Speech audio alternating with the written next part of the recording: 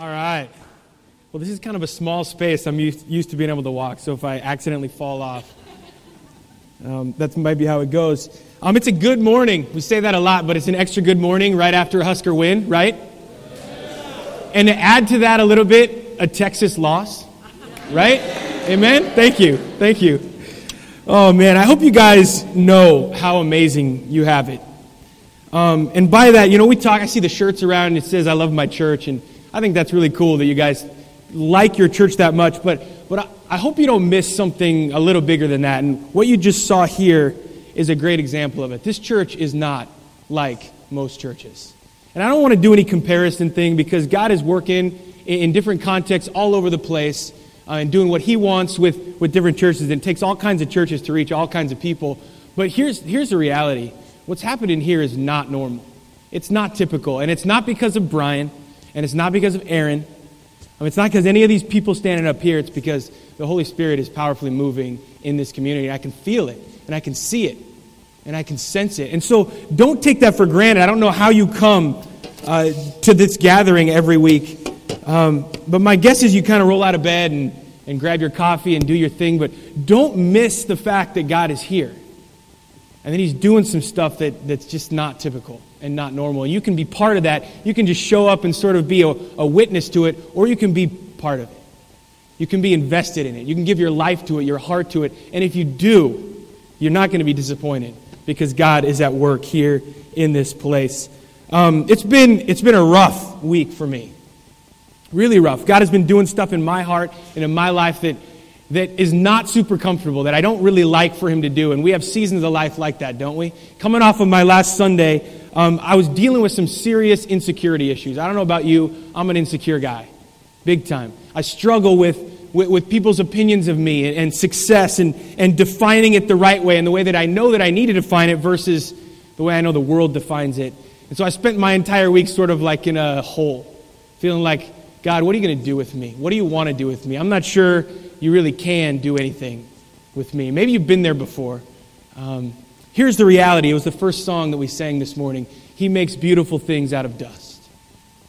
And that's going to be a serious theme of our morning. God wants to do some powerful stuff in and through your life, in and through my life. And it's not because we're worthy of it. And it's not because we're super gifted. It's not because we deserve it. It's because He's good. And it's because He loves you. And He loves me. And He has an incredible plan for fleshing out the kingdom of heaven right here in this city. And He's doing that through you guys. And so if you're here just kind of checking things out, if you've been coming for a while and I really love the music and man, they play sweet videos. That's great. That's a good reason, but it's not the best reason. Get connected. Be part of something bigger than just you. Let me pray as we dive in this morning. God, I'm really thankful for this community. I'm thankful for what I see happening here. I'm thankful for the faithfulness of the leadership. I'm thankful for the people who have decided to dive in. I think about this group, this new protege group, and I think, wow, something is happening. The floodgates are going to open on this community with your grace and your love in a way that none of us could possibly imagine. Lord, we can be used that way. Would you use us that way? Will you use this community that way? Will you use each individual in this room to do things so much bigger than anything we could possibly imagine that it just simply blows our minds? Thank you for the opportunity to be here this morning, for the fact that you're with us in this place, in this room. In Jesus' name we pray. Amen. If you don't remember anything from this morning, remember this little girl. Remember two things about this little girl. Her excitement. She's so excited about more that she can hardly put together a sentence. She can't really put a sentence together, so it makes no sense. And two, this phrase, more is better. More is better. We're going to do a little self-reflection here this morning on each of our own individual lives, because here's the reality. Most of us go through life living a lot less of a powerful life than God designed for us to live. And so more is better this morning and every morning that you get up for the rest of your life, as long as it's the right stuff. More is better. I love the excitement in her voice. I love the way that she stumbles through her words. And that's the way it is when we sense something that's just, yeah. I don't know what I'm saying, but I'm excited, right? And this little girl is super, super excited. If you have a Bible, or an app on your phone. Go ahead and get that out. We're going to take a look at Ephesians chapter 3.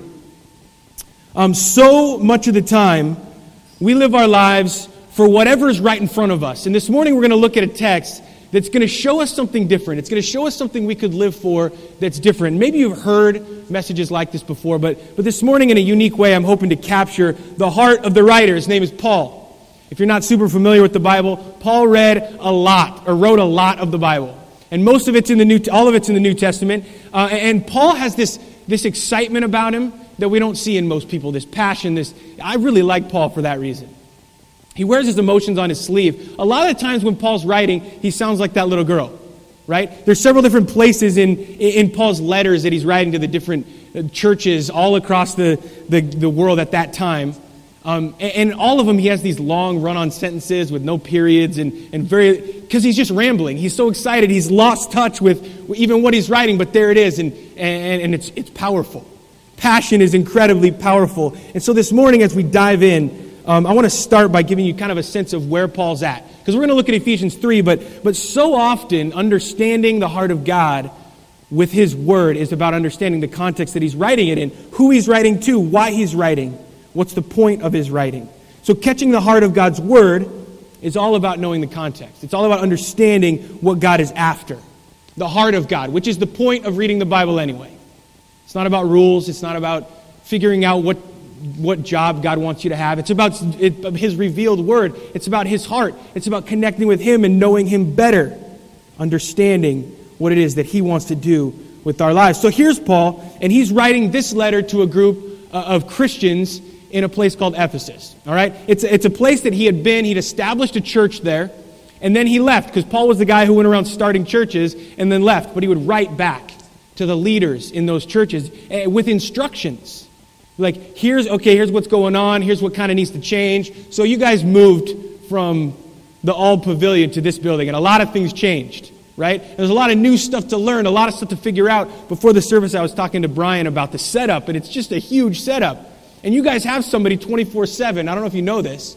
There's like a hotline they can call if something's going wrong, and it's just like a help desk, a help center, and there's going to be some troubleshooting that needs to be done. And that's kind of what's going on here.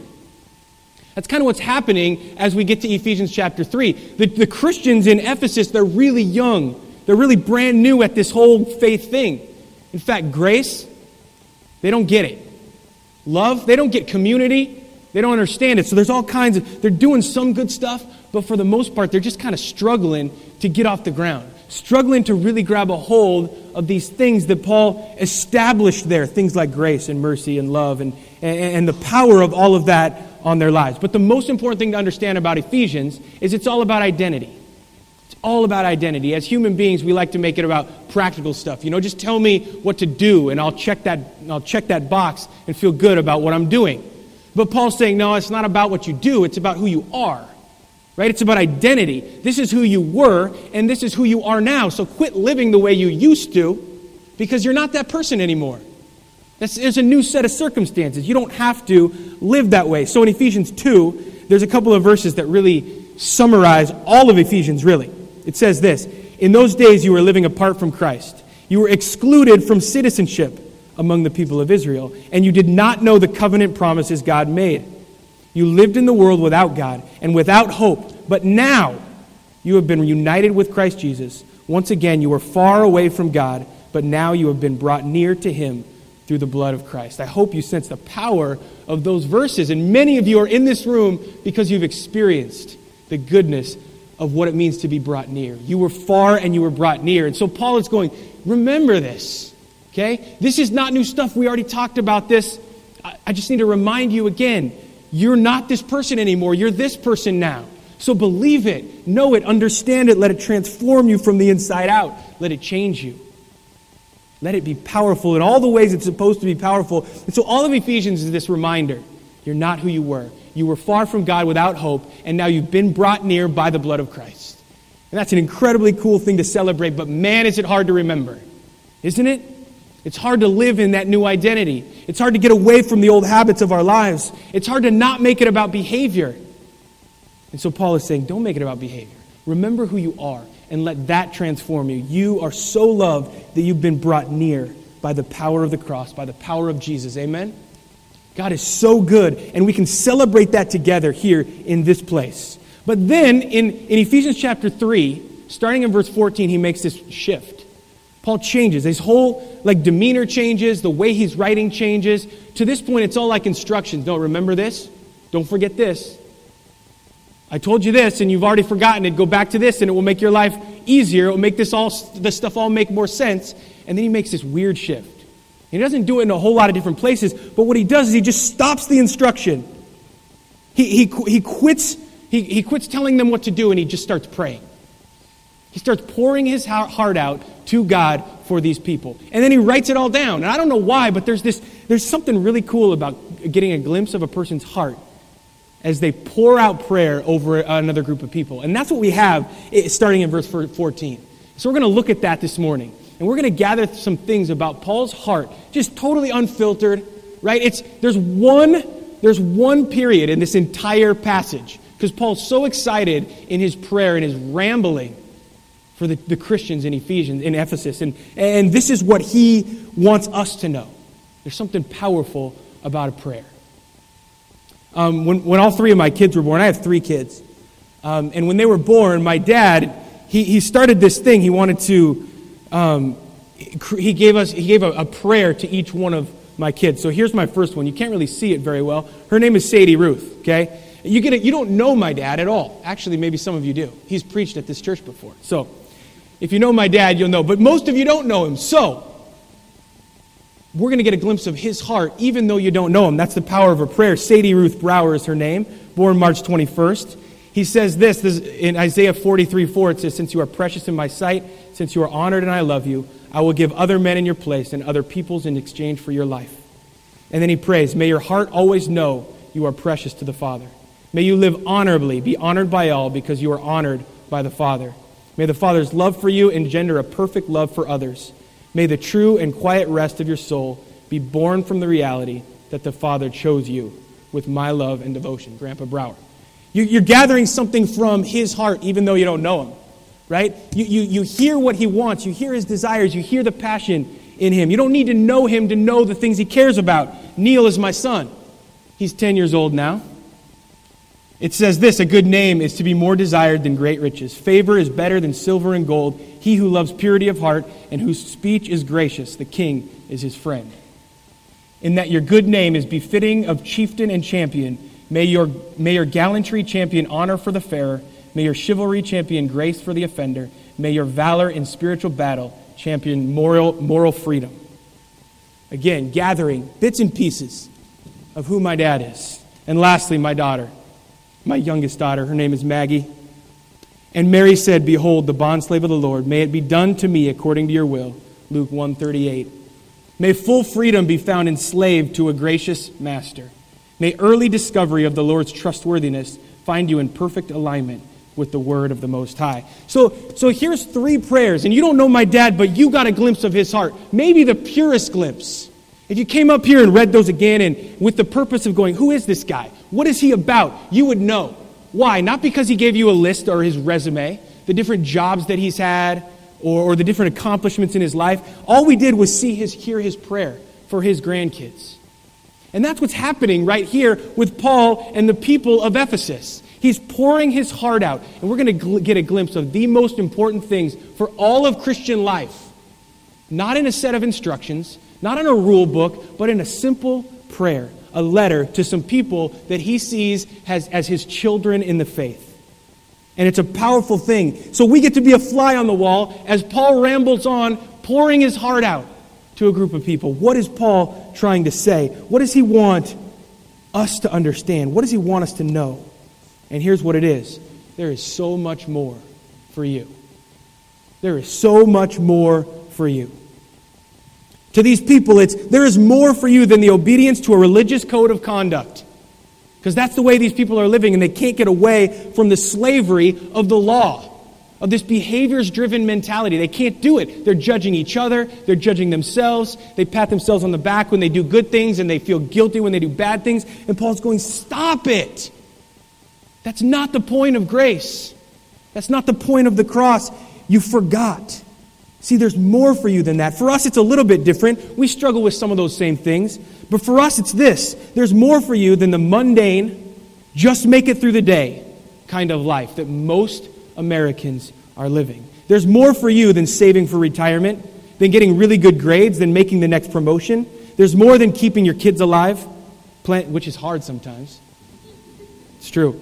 There's more than planning your next meal or excelling in sports or rooting for the Huskers, struggling to make ends meet, failing over and over, falling to the same temptations over and over, letting others' opinions define us, letting others' actions dictate our emotional state. There is more for you than that stuff. And that's the rat race we live in.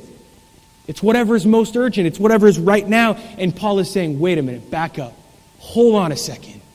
There's so much more for you than the way you're currently living our lives. So we pick up in verse 14. And this is Paul's prayer. This is Paul's prayer for his friends. And it's his prayer for you and for me. I'm convinced, personally, there's not been a text in all of God's Word that has been more impactful for my own life. For some reason, it helps me to get away from seeing the Bible as stuff I'm supposed to do and just to hear from the heart of somebody who gets it, who understands it so perfectly. So if you're following along in Ephesians 3, we're starting in verse 14. For this reason, I bow my knees before the Father, from whom every family in heaven and on earth derives its name, that he would grant to you, according to the riches of his glory, to be strengthened with power through his Spirit in your inner man, so that Christ may dwell in your hearts through faith, and that you, being rooted and grounded in love, may be able to comprehend with all the saints what is the breadth and length and height and depth, and to know the love of God, which surpasses knowledge, that you may be filled up to the fullness of God. Now to him who is able to do far more abundantly beyond all that we ask or think, according to the power that works within us, to him be the glory in the church and in Christ Jesus to all generations, forever and ever. Amen. Only one period through that entire passage. See, Paul is he's excited. He's excited, he's passionate. He is so completely caught up in his desire to see his friends, these people, the Christians in Ephesus, get it and understand it and be set free from what they used to live for. Set free from the mess that they've come out of. To be drawn near to God and understand what it means to understand him fully and completely, this unknowable love. So there's 6 things that I just kind of quickly want to show you from this passage, from this prayer. This is what life's all about. This is what it comes down to right here. You got to notice that what Paul's so excited about, it's not that people would do better or act nicer. It's not a commitment to going to church that he's pumped about. It's not a moral code of conduct.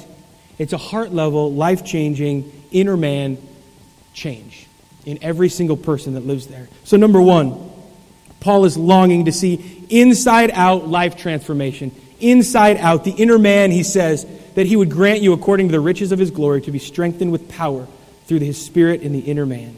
The inner man refers to the heart. There are all kinds of things Paul could have taken issue with, because these people needed to be set straight in all kinds of ways. They're screwing up a lot. But he doesn't address that. That's not what matters most to him. He wants to see them transformed. Because Paul understands something that hopefully you understand. He wants you to understand it. You are going to be the same person you've always been unless Christ transforms your inner man. Plain and simple. So if you're living your life to check boxes, if you're living your life to be a little bit better, you can stop that now, because it's not doing you any good. It's not getting you any closer to God. It's not creating any extra growth in God's book. It's not doing any good, so quit. Stop trying to be good. Instead, Paul prays, be strengthened with power in the inner man. And how does it happen? Through his Spirit. You can't do it on your own. But this is where it begins. This is where all of life and faith has to begin, with God's transformational work in each one of our hearts and lives. We don't have to do anything. We don't have to clean up anything. Many of you, that's why you've connected with this community, because it believes that so completely. Who you are right now in this moment is who God designed for you to be. And all he wants to do is see you come alive because of his love for you. because of His grace, because of the power of His Spirit strengthening you in the inner man. It starts with inside-out life transformation. Then Paul goes on, number 2, that Christ would be central to every aspect of your life. Verse 17, so that Christ may dwell in your hearts through faith. This concept of dwell is all about being taken over. And maybe you've never really seen it like this, but when we invite Jesus to take over our lives, that's what He wants to happen. Listen to Romans 8:29. For those who He foreknew, He also predestined to become conformed to the image of His Son. Conformed. Colossians 3:2-4 says this, set your mind on the things above, not on the things that are on the earth. For you have died and your life is, hear this, hidden with Christ. Your life is hidden with Christ. The word hidden, the concept of hidden means you go away. It means no one else can see you anymore. You don't actually exist. You do, but it's just in Christ. And so this all-consuming, look at that, I almost stepped right off. This all-consuming, totally dwelling within, hidden in Jesus. That's what He's after. That's the all-consuming nature of what surrender is all about. And that's hard for us. We don't want to lay ourselves aside. We want to put ourselves aside. But if we do, we can be powerfully changed from the inside out, hidden with Jesus. And it begins with the choice to say, you know what? I'm going to set myself aside. I'm going to hide myself in Jesus. There's so many powerfully cool, amazing things that happen when we choose to surrender like that. Number 3, Paul's excited about this. He says that you would clearly understand the implications of Christ's love. That statement right there is like, it almost seems impossible, right? Clearly understand all the implications of Christ's love. We are finite people with very small minds. There are so many things that we don't understand. And in a lot of ways, the love of Christ is like even stated in here. It's unknowable, right? That you, being rooted and grounded in love, it says, may be able to comprehend with all the saints what is the breadth and length and height and depth, and to know the love of Christ. But I love that Paul does this. This is why it takes a miracle. To know the love of Christ, which surpasses knowledge. What? So you're calling us to know the love of Christ, but also saying it surpasses knowledge. You see, something powerful has to happen that we can't accomplish. We can know the love of Christ, but not in our own strength. We can connect with its realities, but not on our own. And so we live our lives trying to comprehend God's love. We have bits and pieces. We sort of get it, but we're not being transformed by the inner man, so we don't fully understand the implications of God's love. I tell you what, a full understanding of love that surpasses knowledge, there's nothing more life-changing than that. And the Bible talks about it over and over because you see, love is the answer. Love is the answer. We're not called to be rooted in church. We're not called to be rooted in worship. Guess what? We're not called to be rooted in the Bible. Before you leave because you think I'm a heretic, it's true. We're called to be rooted in the love of Christ. Because when we choose to get rooted there, then everything else aligns itself in our lives. Love is the answer always. Perfect love. The kind of love that surpasses knowledge. But verse 19 says that's unknowable. If we choose to surrender and be hidden with Christ, He reveals His love in our life and all the implications it has. And it is the answer, my friends. What is the answer to social injustice? It's love. What is the answer to our economic crisis? Love. What is the answer to our issues in Syria right now? It's love. What is the answer to healing my marriage? It's love. Not yours, not the kind you can give, not the kind you can conjure up, but only the kind that God has chosen to pour out on every single human being on this planet. Maybe that sounds simple. Maybe you're like, Jake, that's just whatever. That's way too simplistic for me. It's not. Love is the answer across the board. 1 Corinthians tells us, if I speak with the tongues of men and of angels, but do not have love, I have become a noisy gong or clanging cymbal. If I have the gift of prophecy and know all mysteries and all knowledge, and if I have all faith so as to move mountains, but do not have love, I'm nothing. And if I give all my possessions to feed the poor, if I surrender my body to be burned, but do not have love, it profits me nothing. You maybe heard that before, but this is where I'm convinced that we don't understand the implications of love. Do you believe in it that strongly? So much so that when anytime you see a problem or any situation or anything that's not just, your answer is love? Is that your answer to life? Is that your answer to your financial problems? Is that the answer to your problems with raising kids? Your problems with school? What is your answer? Well, the best answers we've come up with as people have fallen incredibly short. And that's why we have the mess in our world that we have today. Because we are a mess. We need to be transformed from the inside out so that Christ can dwell, become central to every aspect of our lives so that we can then, and only then, understand the full implications of Christ's love. Number 4, Paul goes on. His desire is that we be filled up to the fullness of God, that you may be filled up to all the fullness of God. That pretty much sums it up. I don't need to say a whole lot about that because that's stupid. That's ridiculous. Why in the world would God give us that? How many of us are experiencing the fullness of God in our lives? How many of us even believe that that's possible? I'm not sure I do. I'm not sure I know what it looks like. But this is Paul's prayer for you and for me, and this is truth. And it wouldn't be in here if it wasn't possible. Who wants to be filled to the fullness of God?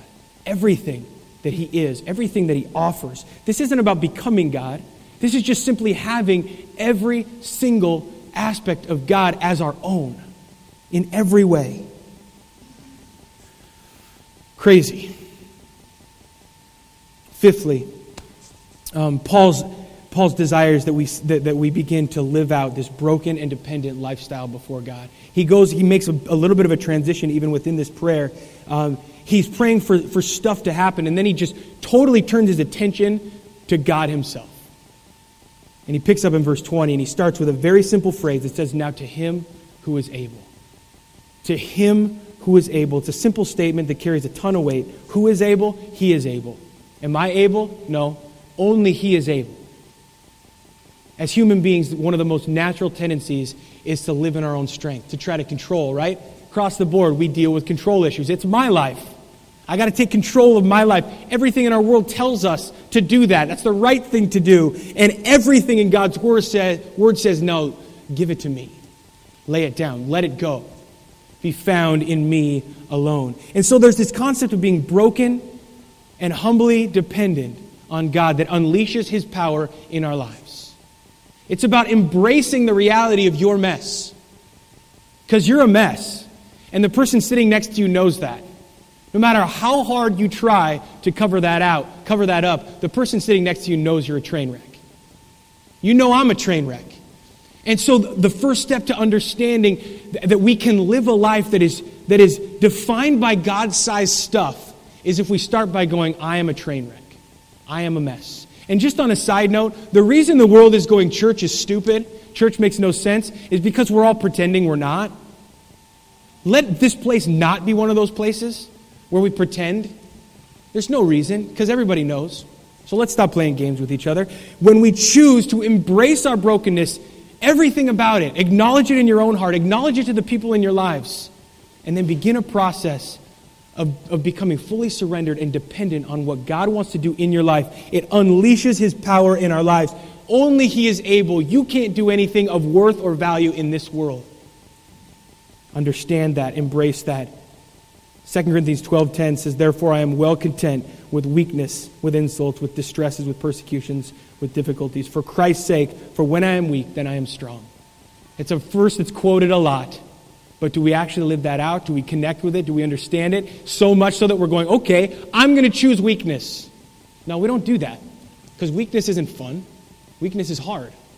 Weakness isn't valued in our culture. Weakness is put down.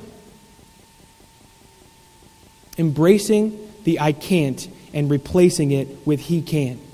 It's that simple. And we're all doing one or the other. We are either, listen to this. Here's the question ultimately. I'm going to live a life defined mostly by what I can do, or I'm going to live a life mostly defined by what God can do. Those are the two options. And you can keep doing your thing. You can keep living a life defined by you and what you're capable of, or you can choose to unleash the power of God in your life and see what He can do. And number 6, Paul's prayer is that we could dream up and live out a crazy, risky, stupid faith that's marked by God-sized impact. This is my favorite passage in the whole Bible, right here. These two verses, verse 20 and 21. It says, now to him who is able to do far more abundantly beyond all that we ask or think.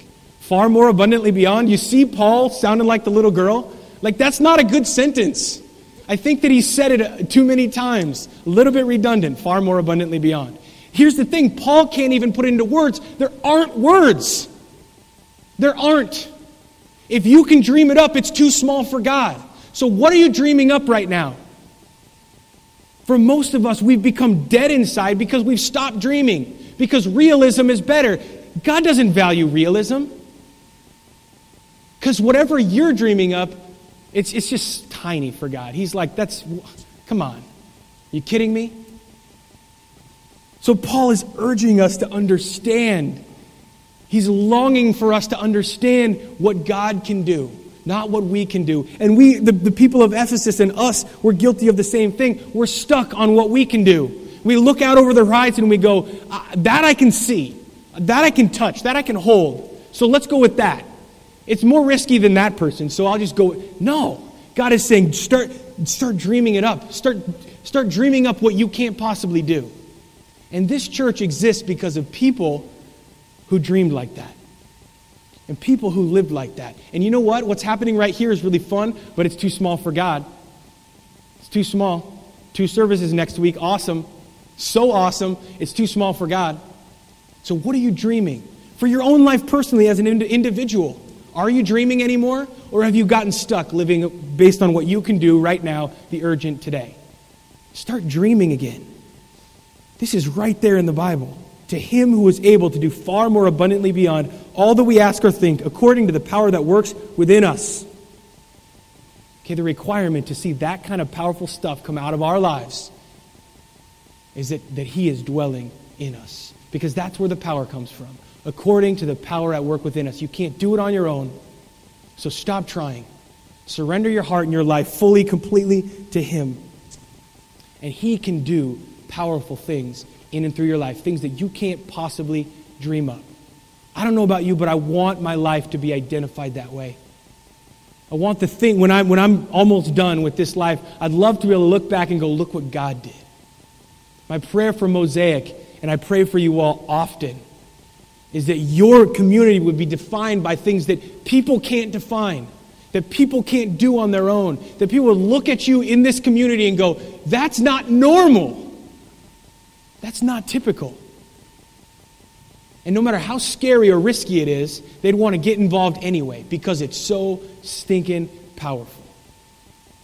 Let's pray. God, thank you for this community. Thank you for the ways that you've already transformed so many lives. So many lives. But Lord, don't let these people settle. Don't let us as individuals settle for mundane, settle for easy, settle for simple, settle for what's right in front of us right now. God, don't let us settle. Set our hearts back to dreaming. Not dreaming about what we can do, but dreaming about what you are capable of.